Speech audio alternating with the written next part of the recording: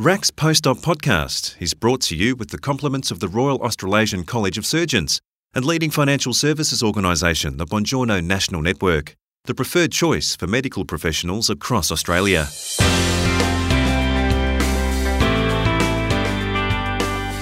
Overwork and exhaustion aptly describe much of what surgeons experience. But outside the profession, do people really know what it's like to work those unremitting long hours and juggle multiple priorities, all while making life and death decisions? Well, a new novel shines the light on excessive workloads faced by junior doctors and specialist trainees. It's called The Registrar and is written by debut author Dr. Neela Janakiramanan, a plastic and reconstructive surgeon specialising in hands and wrists. She tells the story through protagonist Emma Swan, a surgical registrar who not only is overwhelmed by a punishing schedule, she's also confronted by bullying and harassment. Chris Ashmore asks Dr. Janakiramanan what sparked her to write the novel. The Registrar is something that I'd been thinking about for a number of years, actually, back from the time when I was a registrar, which is an increasingly long time ago. And I used to sit in operating theatre tea rooms at night and just kind of make up stories to amuse myself because there was often not a lot else to do. And it struck me that there are actually not a lot of books about medicine, and there are certainly not a lot of books about surgery and what actually happens in the medical world.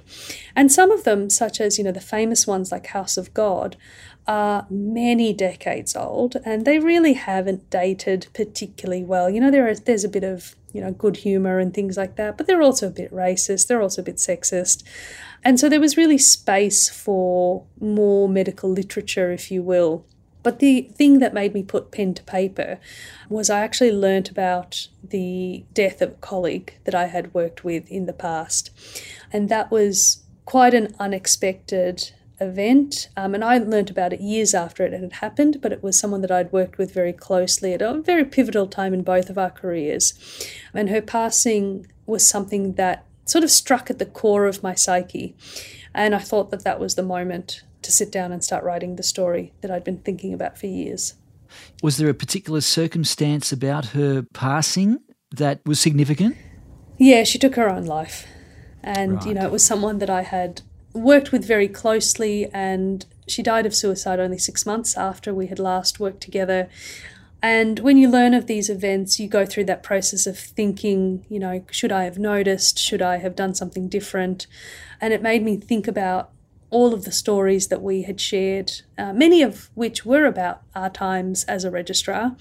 And that's what made me feel as if maybe some of those stories should be shared more broadly. Well, in your novel, it is centred around dedicated and ambitious surgical registrar, the character Emma Swan. How much of Emma's story then reflected your own experiences as a surgical trainee, a woman in the surgical world? And does this apply equally to a junior doctor?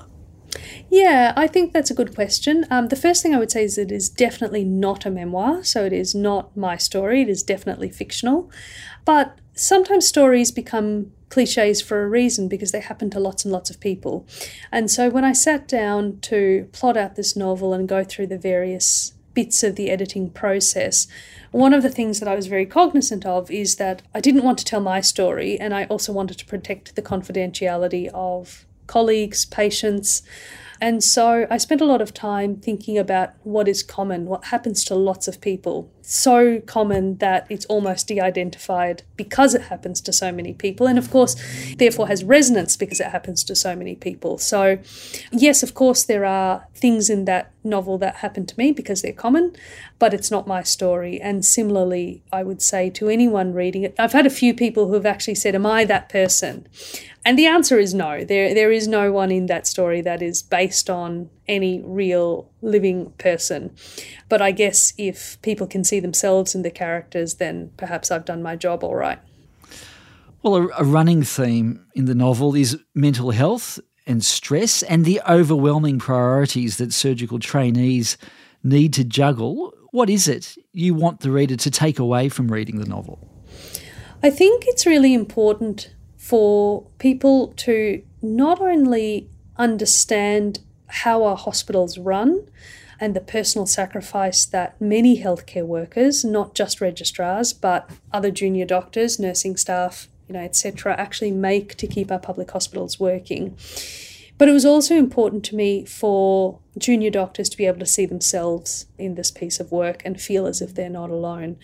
And so, unfortunately, our health system being what it is, overwork, sacrifice are expected, and these can markedly erode people's mental health. And look, if I'm honest, it happens to senior surgeons as well. It happens to physicians. It happens to obstetricians. We know that doctors in this country have a much higher rate of dying of suicide than almost any other group, and not just the attempting of suicide, but actually completing suicide. And I think that as a profession, we need to look that statistic square in the face so that we can actually do something about it. Indeed. Now, you write about a culture, a fascinating culture that is caring, but also there's traditional bullying and sexual harassment, and you describe so much that pushes people to the limit. What scenes from the registrar bring those complex issues to light, or how did you use Emma's story to tell this story? Well, I think one of the interesting things is that we go to all kinds of talks and training sessions and conference sessions and things like that, and we hear about the statistics of these kinds of events. We hear that X percentage of people are bullied in the workplace and Y percentage of women in the medical industry experience sexual harassment or assault in the workplace. And the thing with statistics is they're very good at quantifying the problem, but they're not very good at describing the impact that has on individuals.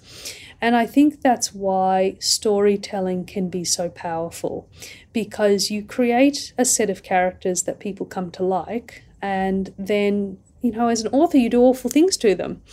And so to have characters like Emma and her brother Andy to go through that process and actually almost see it from a bird's eye point of view, I think has the ability to make people understand the impact that those kinds of things have on individual lives.